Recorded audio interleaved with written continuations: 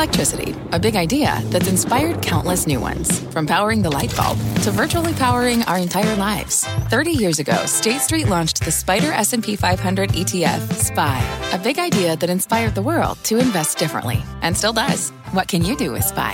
Before investing, consider the fund's investment objectives, risks, charges, and expenses. Visit ssga.com for a prospectus containing this and other information. Read it carefully before investing. SPY is subject to risks similar to those of stocks. All ETFs are subject to risk, including possible loss of principal. Alps Distributors, Inc. distributor. You're listening to The Exchange. Here's today's show.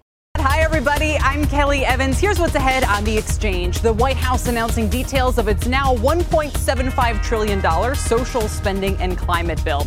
It's a mouthful, but we'll tell you what's actually in it, what's not, how it's going to be paid for, and whether it has enough support to pass.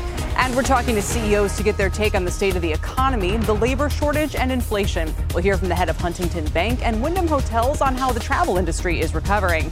And it's a huge day for our earnings exchange. We're looking ahead to Apple and Amazon, both reporting after the bell, as well as Exxon and Chevron, both reporting tomorrow morning. But let's start with a quick check on the markets this hour. Join me for that. Stocks are moving higher. Dow's up 139 points, about 0.4%. It's actually the laggard today. The broad S&P 500 up 0.2%. And look at the outperformance in the NASDAQ today. Record intraday highs today for the NASDAQ. I'll do the DOM star for the NASDAQ and for the S&P 500. Now, what's interesting is this is happening for the NASDAQ, even with bond yields on the rise today. Quick check at the 10-year yield. Last I saw, we were right around 1.56%, 1.57 now. So again, not exactly a tailwind, usually more of a headwind for the NASDAQ. But the semis are strong today. Teradyne, NXP, Lam Research, AMAT all leading. The semi ETFs are also seeing a jump higher. Teradyne is up 11%. The stock of the day is also Apple, seeing a jump ahead of its earnings later. It's only about 4% from its all-time highs. Apple and Microsoft, by the way, neck and neck today around the $2.4 trillion market cap mark. Just extraordinary stuff. Microsoft getting a lift, of course, after its earnings earlier this week. And Ford is on pace for its highest close in 7 years. The company raised its guidance despite the ongoing chip shortage. Shares are up 9%. And on the flip side, Northrop Grumman, among the worst performers in the S&P. Despite an earnings beat, they noted labor-related and supply chain challenges. It's been a tough slog for some of these major defense names lately. NOC is down 7%. And we'll end with some nice moves in the crypto space. Bitcoin and Ethereum are both on the move today. And there's the president. President Biden unveiling the framework for his highly anticipated social and climate spending bill. After months of negotiations between factions in the Democratic Party, Ylan Mui joins us now with everything we need to know. Ylan? Well, Kelly, that framework does include some what he's calling historic investments in things like child care subsidies, an extension of the child tax credit, as well as over $500 billion for climate provisions. It also includes ways to pay for that. They're saying it's fully offset, and that includes a new corporate minimum tax, a new surtax on millionaires, as well as potentially a way to reform the international tax code. But it's unclear if this is going to be enough for progressives. They just got out of a meeting in which they said that they do have the votes to sink a vote on an infrastructure bill because they want an ironclad assurance that this broader package can actually pass. And as of now, the president's framework does not seem to be enough. One lawmaker said that she felt bamboozled by this. Another said, hell no, she's not voting for infrastructure legislation. And the head of the Progressive Caucus said that the president's agreement is loose. He said he's confident he can get the votes. It wasn't clear whether the two senators have committed to vote for it. So, look, I think it's a bit of a leap of faith in the president. Now, of course, the two senators she's talking about are Joe Manchin and Kyrsten Sinema. He has punted responsibility back to the House and said that he's been negotiating in good faith, but did not say he'd vote for that broader package. Senator Sinema issued this statement, quote, "We have made significant progress on the proposed budget reconciliation package. I look forward to getting this done." That's not a yes, but it's not a no. So will the House vote today on an infrastructure bill, knowing that progressives do not get behind it at this point? House Speaker Nancy Pelosi told her caucus that is the plan, but she will speak to reporters in just about an hour, so we'll keep you posted with what we learn. Kelly. And Ylan, I'm looking for the headline now, but remind me, where do Republicans stand when it comes to any support they might offer for passing the infrastructure bill?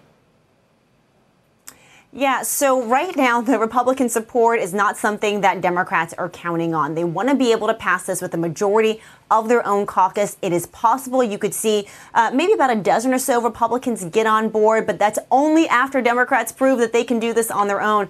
They don't want to be the ones who sort of come to save the day. One final question on this topic. You mentioned the other day that October 31 is a funding deadline for the highway program. If the infrastructure bill is not passed by then, do they come up with that money elsewhere? Does it sort of complicate efforts by removing a deadline to get infrastructure passed? Yeah, so the October 31st deadline for highway funding is real. It is artificial for passing the infrastructure bill. Certainly the House could do another short-term extension of highway funding, not the way that state departments of transportation really want to work, but certainly it is possible to keep those funds flowing. But really, Democrats are trying to create urgency around this vote and get their caucus to make some tough decisions. All right, Ylan, for all your reporting, thank you. Ylan Moy on Capitol Hill today. For more on the fate of the spending and infrastructure bills, which have caused some big moves already in sectors like solar, I'm joined by Libby Cantrill. She's head of public policy at PIMCO. And Dan Clifton is head of policy research at Strategas Securities. Great to have you both here. Libby, I'll start with you, big picture. What do you expect to happen for the next couple of days here? Yeah, I mean, well, look, we're now in the 7th month of the negotiation of the Build Back Better agenda. I don't think we are quite at the final word here. I think we're more kind of in the 7th or 8th inning, but we do have a good sense for what the final legislation probably looks like. I think there will be likely some tweaks. The SALT deduction, for instance, that's a big priority for a lot of Democrats in the House, for instance, that will likely be revised. So I think that we are very close to the finish line, but not quite there yet. So the next couple of days, I think we should expect some more twists and turns. We may get a vote on this bipartisan infrastructure deal. Clearly, that's Speaker Pelosi's intention. But if we don't, if it's not today, if it's not this week, I don't think we should lose the forest for the trees here. The bottom line is that both of these bills will very likely pass by the end of the year. We've been saying this for a while to our clients. Failure is just not an option. So I think bottom line, expect more twists and turns over the next couple of days. But by the end of the year, both of these pieces of legislation are very likely to be signed into law. Dan, I sort of joked about this off the top, but it's a hard bill to even discuss because of the fluidity in terms of what's in it. So I think based on listening to the president earlier, we can say it's a preschool funding bill. It's a child care funding bill. It's an elder care in some ways funding bill. I mean, it's a lot of things. And there's climate in there. There's incentive, and we've seen the solar stocks are on the move big time. I guess maybe I'll just ask you the question from investors' point of view. What are the investing implications here? Yeah, that's the right way to do it. And Kelly, we put it into broad groups of categories. So we have more money for shoring up the social safety net. We have a massive investment in clean energy. This would be the biggest standalone energy bill I've ever worked on if it was just an energy bill. And we have a very significant healthcare portion to this bill as well. And so what you see is more ACA subsidies for the Affordable Care Act, more Medicaid expansion. We see no drug pricing changes in this bill. That may change overall. But you're seeing massive investments on the spending side. And then you got to think about the tax side, right? No corporate tax increase. Some higher taxes on multinationals, which came in a little bit less than expected. So domestic companies are probably going to benefit more than U.S. multinationals based on that. And then when you look at, capital gains, you're going to get a capital gains tax increase for anybody over 10 million. But below that, you're starting to see the tax expectations come down somewhat. And the key here, Kelly, is that it was like whiplash last week. Are we doing a wealth tax, unrealized capital gains tax? It just kept going back and forth. Those range of outcomes are now shrinking. There will be final changes on the margin. Everybody's at the table. This may even fail one time before it succeeds. But I think this morning, investors now have a good range of what those potential outcomes are, and it makes it easier to identify who the winners and losers are going to be in this bill. So, Dan, do you think, when you mentioned it could be the biggest standalone energy bill you've ever seen? I believe something $555 billion is the number, which is extraordinary. And we've seen the solar stocks up 20% in the past month. So would you argue that a lot of this is already priced in? Yeah, I would say some sectors have priced in, but you have to understand that solar is going up because energy prices are going up. So there's also fundamental factors that are impacting this. This is an historic investment in solar, wind, electric vehicles, energy storage, biofuels. And the Democrats are making it very clear this is a top priority. They want to give the president the ability to go to the climate change summit in Glasgow next week and say that he's getting emissions under control. So they really had to bump this up on the subsidy side. They didn't really do much on the fossil fuel side, but that's why they're making a historic investment. And that's the one issue that there's really no disagreements on, unlike some of the other parts of the bill, as Libby mentioned earlier. And Libby, you mentioned SALT. Could this end up being a net tax cut for wealthier Americans? Well, it looked like it could be earlier this week. We'll see what the sort of the final details are. There has been some push to delay the SALT for 2 years. That would likely give a lot of folks at the upper income levels a tax cut, at least temporarily. But again, I don't think we haven't seen the final form here. Obviously, SALT hasn't even been it wasn't even included in the president's framework as of this morning. We do think that there will be something. It sounds like maybe a cap might be lifted. The $10,000 cap might be lifted to something like $30,000 or $40,000. But as Dan said, all of this is being negotiated in real time. And again, I would just sort of caveat that we really are just in the seventh or eighth inning. So we're close to the end of the game here, but we're not quite there yet. All right. Great stuff, guys. Thank you both very much for joining me today. It's such a complex topic, but you're used to it down there in D.C. Libby Cantrill and Dan Clifton, we greatly appreciate it. Investors do seem to be cheering the spending bill. Bond rates, though, have been dropping lately. Does that tell us a little bit different story? And which one is the real reason the NASDAQ is at intraday highs and all-time highs these days? Joining me now is Abhay Deshpande. He's the Chief Investment Officer at Centerstone. Abhay, it's good to have you. Just a quick top-level thought here. We just got a disappointing GDP number. There's obviously, nominally, I think GDP grew 9%, but like 7% of that was prices. So what do you think is happening with the economy over the next 6 months or so? Well, to me, it seems clear things are slowing down. Prices have gone up, real incomes have not. So the inflation is actually signaling to people to pull back. And so you've got this kind of rush of orders. There's all this talk about the backups at the ports, and it's all true, but you're starting to see those numbers already start to peak. It could take some time to kind of even out itself, but the forward-looking numbers seem rather weak for most economies around the world. And I think that's led by consumers pulling back because prices have gone up. So, again, it's that backdrop. Tell me why you're betting on undervalued and, more interestingly as well, sort of what we might call old economy companies. Well, if you're anything like me, you're kind of tired of listening to all this stuff, macro stuff. And Centerstone, we've always been bottom-up in nature. So we kind of look at stocks security by security. What I like about the things we're finding these days is that they don't have there's no bearing to what goes on in Washington or inflation or anything. On the margin, these things, of course, affect these companies. But I like businesses that we're finding where there's a lot of self-help. There's catalysts, there's changes. And most importantly, the market, because it's not a high growth tech stock or something popular, the market just ignores them. Like companies like Perrigo and CDK, which we own, for instance, both undergoing a great deal of transformation, focusing on the core business with good management teams, cash flow generative, and in businesses or in segments which they either dominate or have very large market share. I can see owning something like that with a long duration for quite some time at very reasonable prices today. And you also like O'Reilly Automotive and Target. Those have been better performers this year. But I think you make an interesting point here is where, I was talking a moment ago about how both Apple and Microsoft are around $2.4 trillion stocks. And you're saying, these growth rates are unsustainable. Maybe you could illustrate that based on how quickly they've grown. If we were to extend that into the future, what are we talking about? Yeah, I like to use these models. I did the same thing 20 years ago during the tech bubble, and just to see, okay, if the past holds true for the next 10 years, what happens? And it's interesting. The top 5 names in the United States, we all know they're very huge. Already, the market cap is equal to about half of the U.S. GDP. But if this current trends continue as far as market appreciation, these 5 stocks will be equal to the world's GDP. Something has to give. I just don't believe that the entire world's value will be comprised of advertising and data warehouse collection or whatever.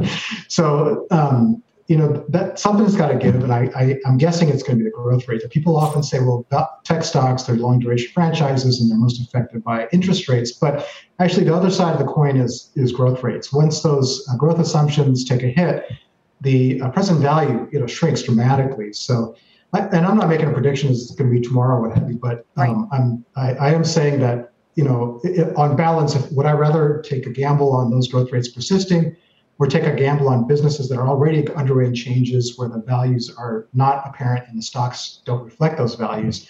I'd clearly take the latter, and that's what we're doing. Well, and we will leave it here today, but the next time we have you on for Real or Reddit, Abe, I want you to do Hertz, okay? Absolutely. That has been an incredible story with more news today on their growing Tesla fleet. Abe Deshpande, thanks for joining me and for your thoughts on how to play this market. He is the CIO at Centerstone Investors. Still ahead, Mark Zuckerberg's keynote address at Facebook's developer conference is underway. We'll bring you all the headlines and their new announcements. Plus, shares of Wyndham Hotels are hitting an all-time high today after an earnings beat. They're now up nearly fourfold from the pandemic low, and they're outperforming some of their pre-pandemic metrics. The CEO of Wyndham joins me coming up. Welcome to the Canva guided meditation for stress at work. Impending deadline? Generate Canva presentations in seconds. So fast. Brainstorm got too big? Ooh. Summarize with AI in a click. Writer's block? Release with Canva Magic Write. Magical. Stress less and save time at canva.com. Designed for work. Canva. What's on the horizon for financial markets? At PGIM, it's a question that over 1,400 investment professionals relentlessly research in pursuit of your long-term goals. Specialized across asset classes, but united in collaboration, our teams provide global and local expertise. Our investments shape tomorrow, today. Pursue your tomorrow with PGIM, a leading global asset manager. Welcome back. We've got all the news from the Facebook's developers conference. Let's get to Julia Borson with the headlines. Julia, do we have a name change yet? We do not have a name change yet, but Mark Zuckerberg, who's been presenting his vision for the metaverse in this virtual world, he's talked a lot about Horizon. That's what they're calling Facebook's metaverse platform. And if I had to bet, Kelly, I would say that if they were to rename the company today, which we are thinking they will, that Horizon would be the name. So right now, Zuckerberg is trying to give people a look at the metaverse, saying it's like a hybrid version of online social experiences, but that this new virtual world will replace mobile devices. Now, Zuckerberg just now is announcing the expansion of Facebook's metaverse, its Horizon platform, into 3 new areas. One, they're looking to build out social interactions on VR, so they're introducing Horizon Home. This is a virtual space where people will be able to interact with their friends as embodied by their avatars. They'll also be able to watch videos, play games together. They also announced that messenger calling is going to be coming to this VR world later this year. Now, there are 2 other key areas. One is fitness. They're going to have new fitness offerings on Oculus and new accessories for that Quest headset to make it work better when you're doing exercise. Also moving into work, introducing work accounts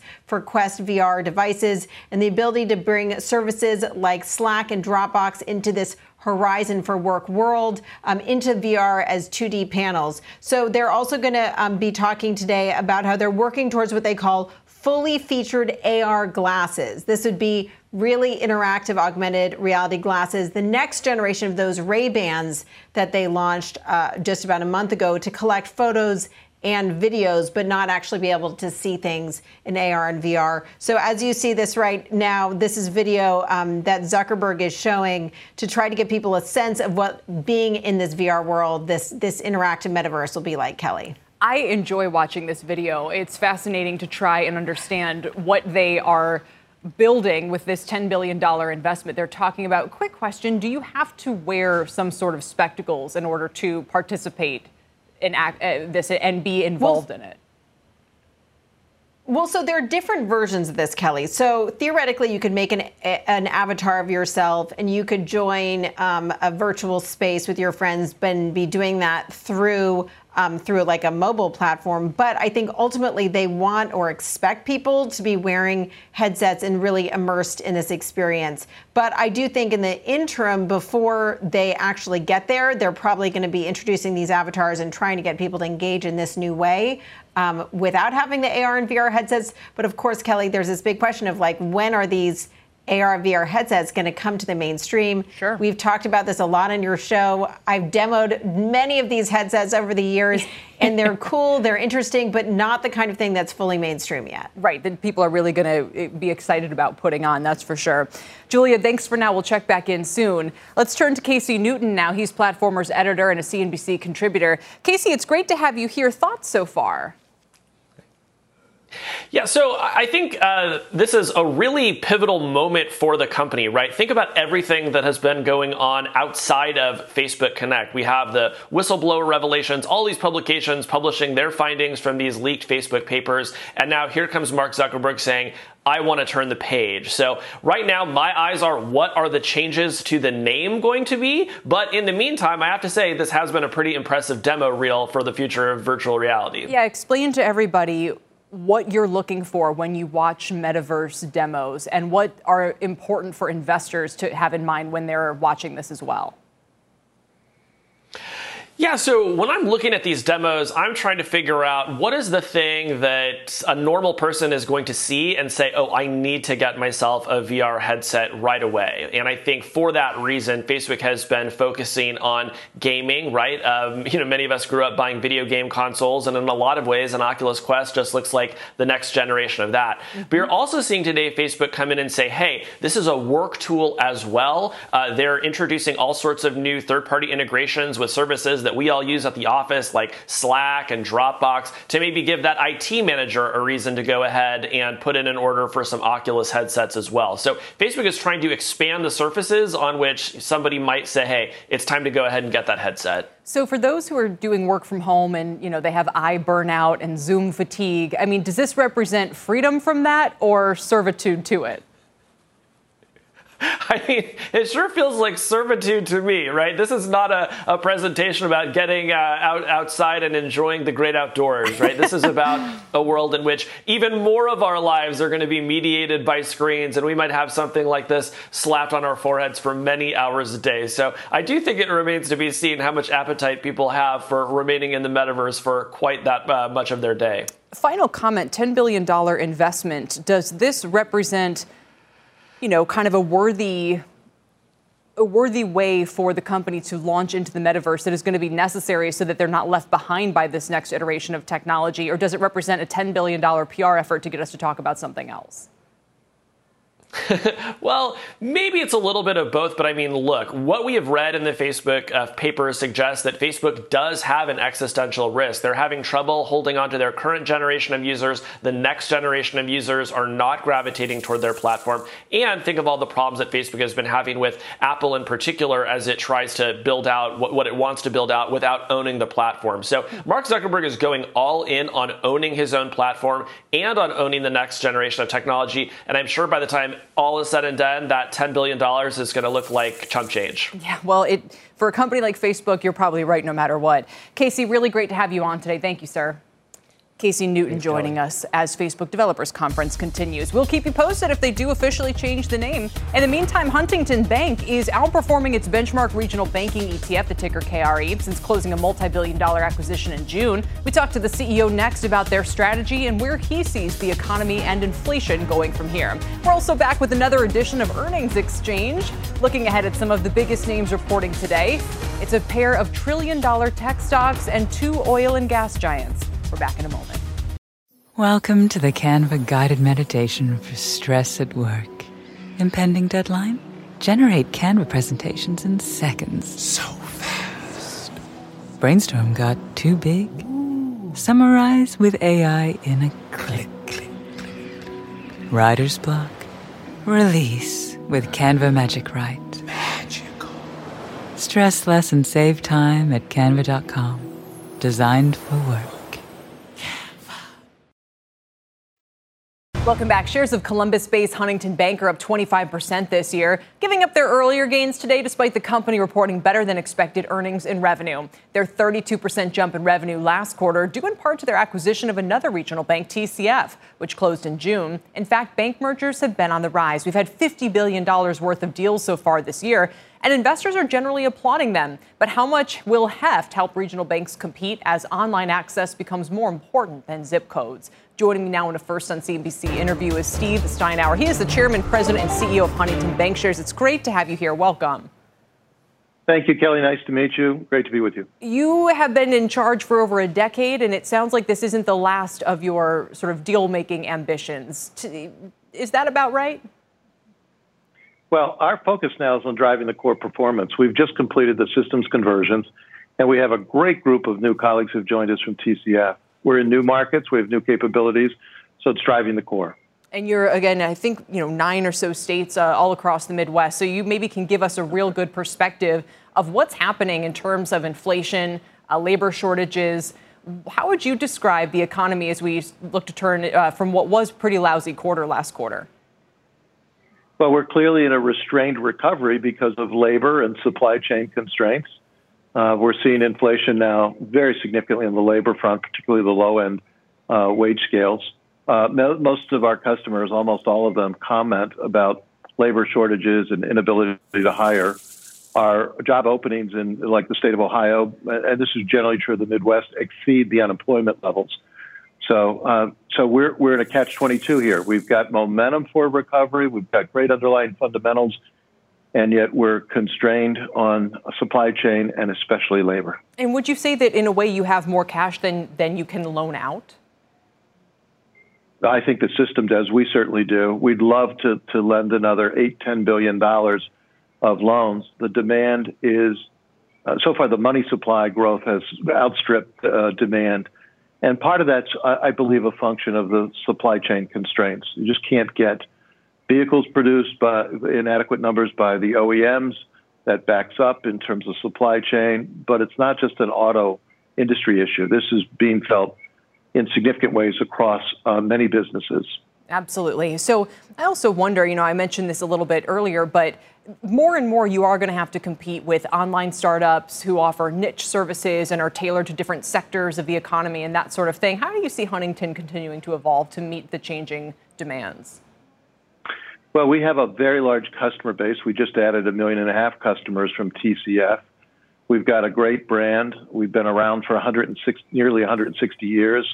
We've got deep multi-generational relationships as a consequence of that. And we're geographically dense in our markets, so we have scale in the markets we're in.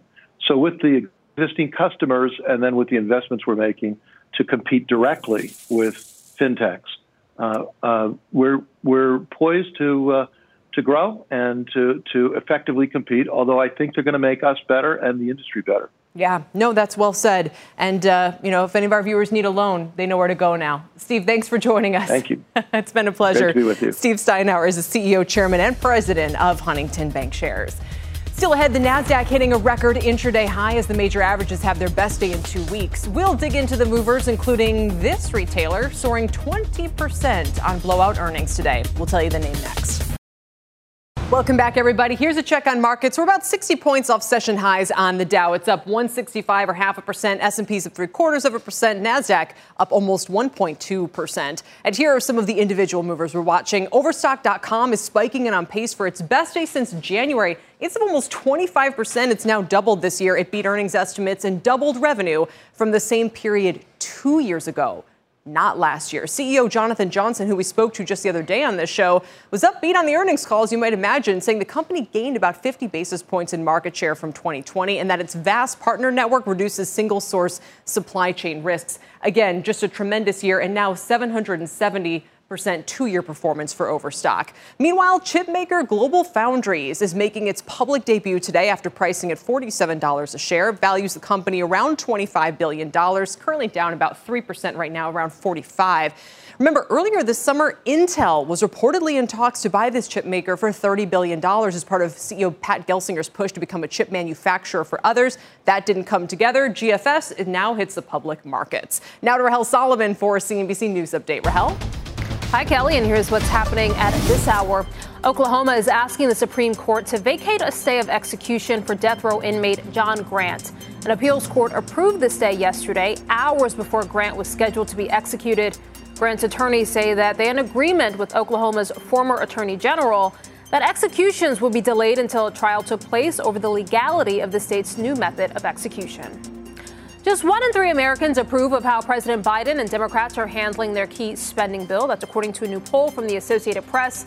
But Republicans are doing even worse. Fewer than 1 in 5 Americans approve of how the GOP is handling the negotiations. And on the news tonight, what will it take to convince Democratic lawmakers to support the social spending investments? That's tonight at 7 Eastern. And in southern Mexico, a migrant caravan is growing as it slowly moves toward the U.S. border. Leaders of the group estimate that there are now 4,000 people walking north, and more than a quarter of them are children. This is the largest group headed towards the U.S. since the pandemic began. Kelly, you're now up to date. I'll send it back to you. Wow. Rahel, thank you very much, Rahel Solomon. Coming up, some key big tech names are reporting after the bell. Will Apple iPhone it in? The Street expects Amazon's revenue to soar into the clouds. And will soaring oil prices power Exxon and Chevron's quarters? It's all coming up in Earnings Exchange right after this. Welcome back, everybody. It's time for another edition of Earnings Exchange, where we give you the action, the story, and the trade on 3 key earnings reports on deck. Today's lineup: Apple, Amazon, and oil giants Exxon and Chevron. Let's kick things off with Apple. Reporting after the bell, the Street expecting revenues around $84 billion, earnings of $1.24 a share. Investors will be listening for iPhone production cuts due to chip shortages as holiday sales expectations after unveiling new iPhones, AirPods, and MacBooks have all been pretty high. Shares lagging the broader market. They're up about 15% this year. Joining me now is Josh Lipton, along with Ariel Investments Vice Chair Charlie Babrinskoy. Great to have you guys both here. Josh, what are you watching? So I think investors, Kelly, as always, are going to make a beeline for that iPhone revenue number. Street's looking for $41.5 billion. I think within that, investors would like to get more insight into the demand for those new iPhone 13 models, also supply, given the ongoing chip shortage. And then if we're not going to get formal guidance today, I think the Street at least wants detailed color and commentary about that all-important December quarter, Kelly. And Charlie, I can't imagine you're filling your boots with Apple here. No, today's the day I got to take my quarterly whipping for not owning Apple. You've been nice enough to give us credit for the things we've gotten right, but we've clearly gotten this one wrong. Obviously, a great company. It will be amazing. If they can dodge the chip shortage, which so many other companies can't, I will just have to bow down to them. I think that's the big risk here. The chip shortages are around the world. Is Apple going to be the one company that can dodge it? I don't think so, but I've been wrong before. Josh, what are the suppliers, the chip makers themselves, hinting at up to now? You know, Apple's supply chain, Kelly, frankly, is just so big in both size and scale and scope. It's really hard, I think, to read the tea leaves there. Apple itself, remember, has cautioned that the chip shortage is a challenge. We're waiting to see how it impacted. Also, whether Apple, given that size and scale, and given the fact this company sells so many products, high-margin products, is it able to navigate that challenge maybe relatively better than some peers? We're going to soon find out. And we'll all be watching the market caps, Apple and Microsoft neck and neck around that $2.4 trillion mark today. All right, Josh, thank you. We appreciate it. Let's turn to Amazon, where the Street's expecting more than $111 billion in sales and earnings of about $9 a share. The juggernaut actually missed revenue estimates last quarter. Supply chain and labor woes probably going to weigh on results. Shares have had a hard time gaining steam. They're up just 6% this year. Deirdre Bosa here with more. Deirdre, I know a lot of people say, well, okay, but they had a monster 2020. But, you know, the year's dragging on and they're still moving sideways. Yeah, it's true. They are the underperforming FANG or mega cap name this year. I think that's what you're referring to. And I think key will be the forecast, that revenue forecast for the quarter ahead, which is that all important holiday quarter, usually Amazon's biggest. Can they regain some of that momentum that they saw from last year? But really, Amazon is such a fascinating company because it touches on so many different themes. Of course, e-commerce is its core, but cloud computing after getting a beat from Microsoft and a bit of a miss from Alphabet. There's also advertising, right? This is one of the fastest growing parts of Amazon's business. And did it benefit or was it hurt by the Apple privacy changes? We've asked that of so many different companies. We saw Google benefit. Amazon, bit of a wild card, especially given some of the supply chain issues that even it is facing that could affect advertising. And of course, its core of e-commerce. Kelly, you also mentioned those costs. We've seen much more fiscal discipline from Amazon over the last few years, but we know costs have been ramping up. from the labor shortage to building out its fulfillment and making a big bet on grocery as well. There's also marketing costs. So it'll be interesting to see how they're balancing that. Oh, for sure. No, that's a great point. And Charlie, I think that if you could give us the context, we look at these PEs, they are still high. And I think, you know, we're talking to Abhay Deshpande about it at the top of the show. You can't extrapolate the growth rates they've experienced forever, or they would, you know, eat up the entire economy. So what kind of PE compression do you think we could witness here for some of these major and majorly successful companies over the next decade? I do point to the Microsoft story. In 1999, Microsoft was trading for about this same multiple of about 60 times earnings. And over the next 15 years, they tripled EPS from 85 cents to 270. But in 2014, Microsoft's stock was below where it was in 1999. And that's just because it started off at an unsustainable PE of 60. So I think Amazon's a wonderful, wonderful company. But as you say, it can't grow at this rate forever. And I don't think it's a good stock. It's a wonderful company. It's just not a good stock at these levels. And Charlie, before we turn to energy on the kind of consumer or retail front, if you want to call it that, where would you be recommending people look? Yeah, the numbers today were a little bit tough in terms of consumer spending, obviously. And so I think the consumer is in great shape with a lot of cash in their pockets. Services names, entertainment names, travel names, I think are going to be fine. I think there's some restaurant names that are going to be fine. But the consumer right now can't get the things that he or she wants. The shelves are not bare, but the shelves are not stocked the way that they would like. And so this is going to be a tougher quarter for consumer than maybe we've had in the last year and a half. And maybe for consumer goods especially. All right, interesting. We'll leave it there. Deirdre, thank you. Our Deirdre Bosa watching Amazon today. Let's turn to Exxon and Chevron, which report before tomorrow's opening bell. Both companies are getting a boost this year with crude on the rise, outperforming the major averages. And Exxon announcing it's raising its dividend by a penny to 88 cents a share. That's its first dividend hike in more than 2 years. Pippa Stevens here, Pippa, with some key numbers to watch. And everybody seems to be anticipating cash gushers, even though Shell just disappointed. Yeah, it's really all about shareholder returns and capital spending plans looking forward. The two companies and the industry broadly, obviously in a much better place than they were last year. Oil is now at a 7-year high. Nat gas and chemical prices are also up. And Wall Street analysts are expecting both Exxon and Chevron to report a more than 60% jump in revenue compared to the same quarter last year. And we've already got some indications that last quarter was a good one. Exxon said in September that higher gas and oil prices could boost earnings by as much as $1.5 billion.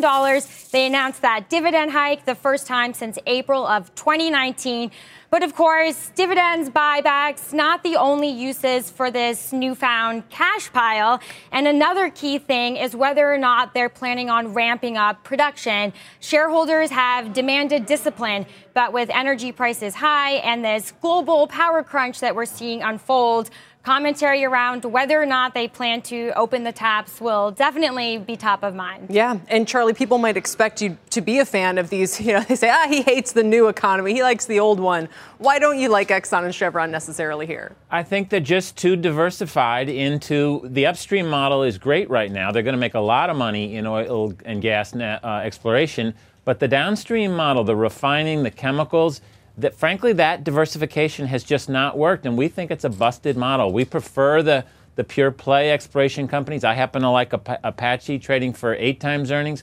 These companies, by the way, have big dividend yields. That's always scary when people in a low interest rate environment are buying the stocks because of the dividend yield. They're paying out more than half of their earnings in dividends, and that is not a good sign about the future. You just said something so important, Charlie. Can I just ask you to dwell on it for a second? We've seen the E&P companies really outperform Exxon and Chevron. The whole point of their diversified business models was to make them a better bet in times like this, and certainly for what's coming. Why do you call it a busted business model?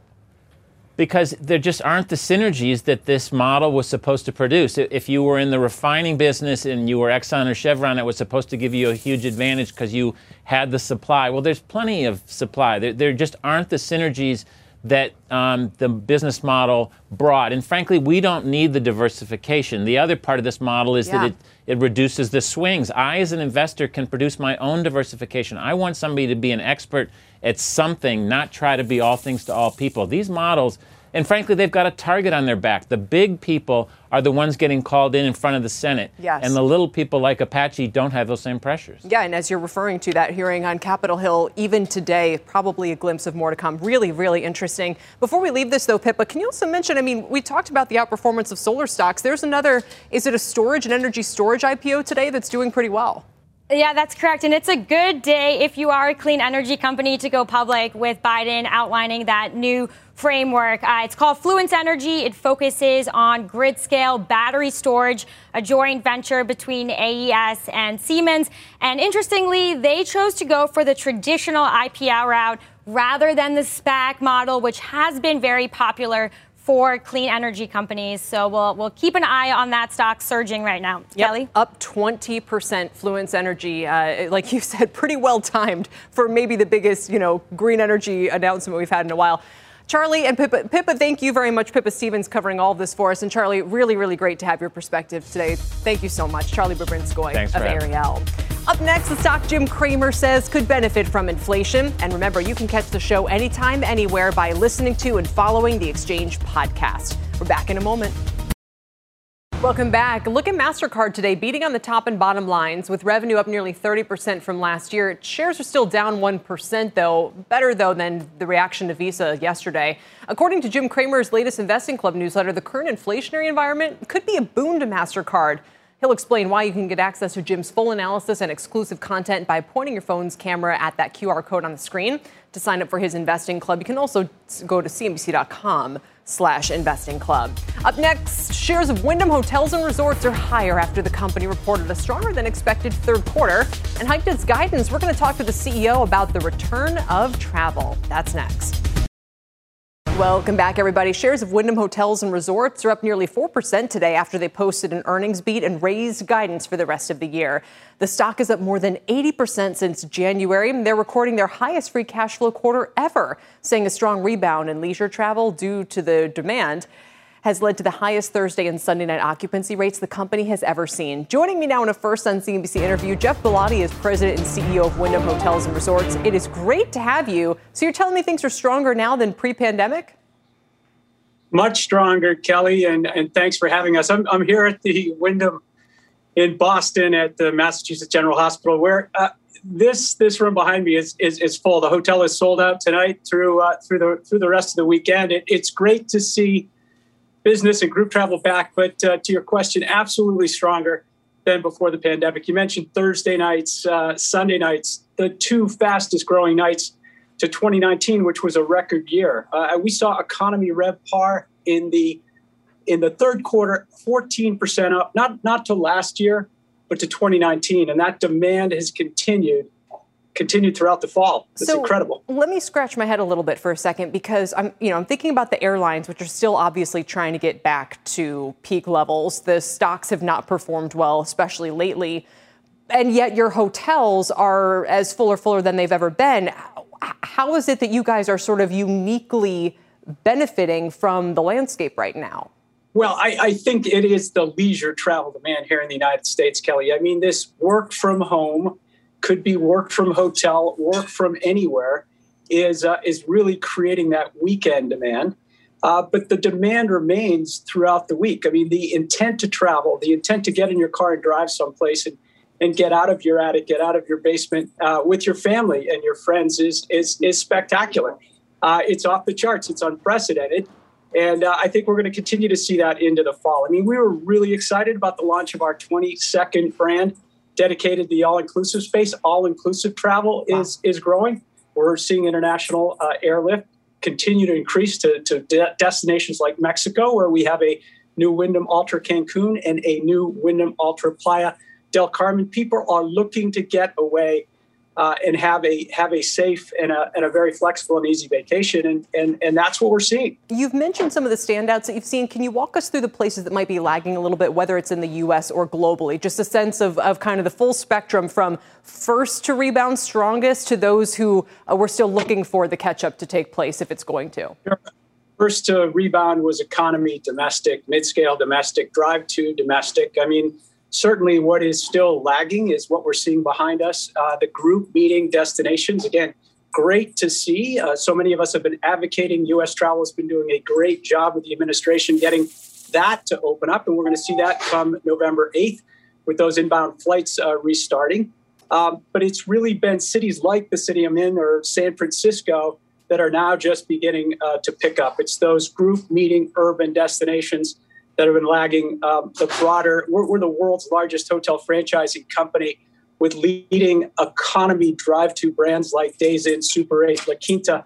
That was what came back faster than anywhere else. And it's now these group meeting destination hotels like the one I'm in that are beginning to pick up. So as you mentioned, you think that this, that there, and we've heard this from the CEOs, that there's going to be massive inbound travel demand into the U.S. in a couple of weeks.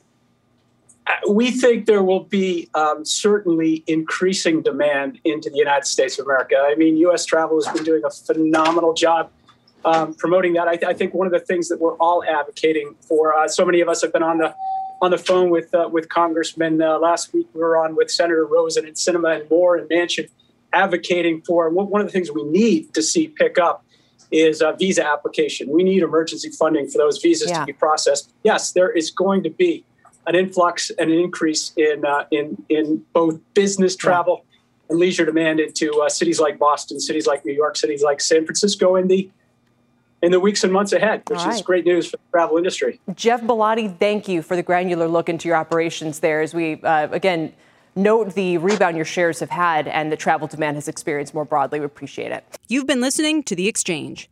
Make sure you're subscribed to get each episode every day, same time, same place. This podcast is supported by FedEx. Dear small and medium businesses, no one wants happy customers more than you do.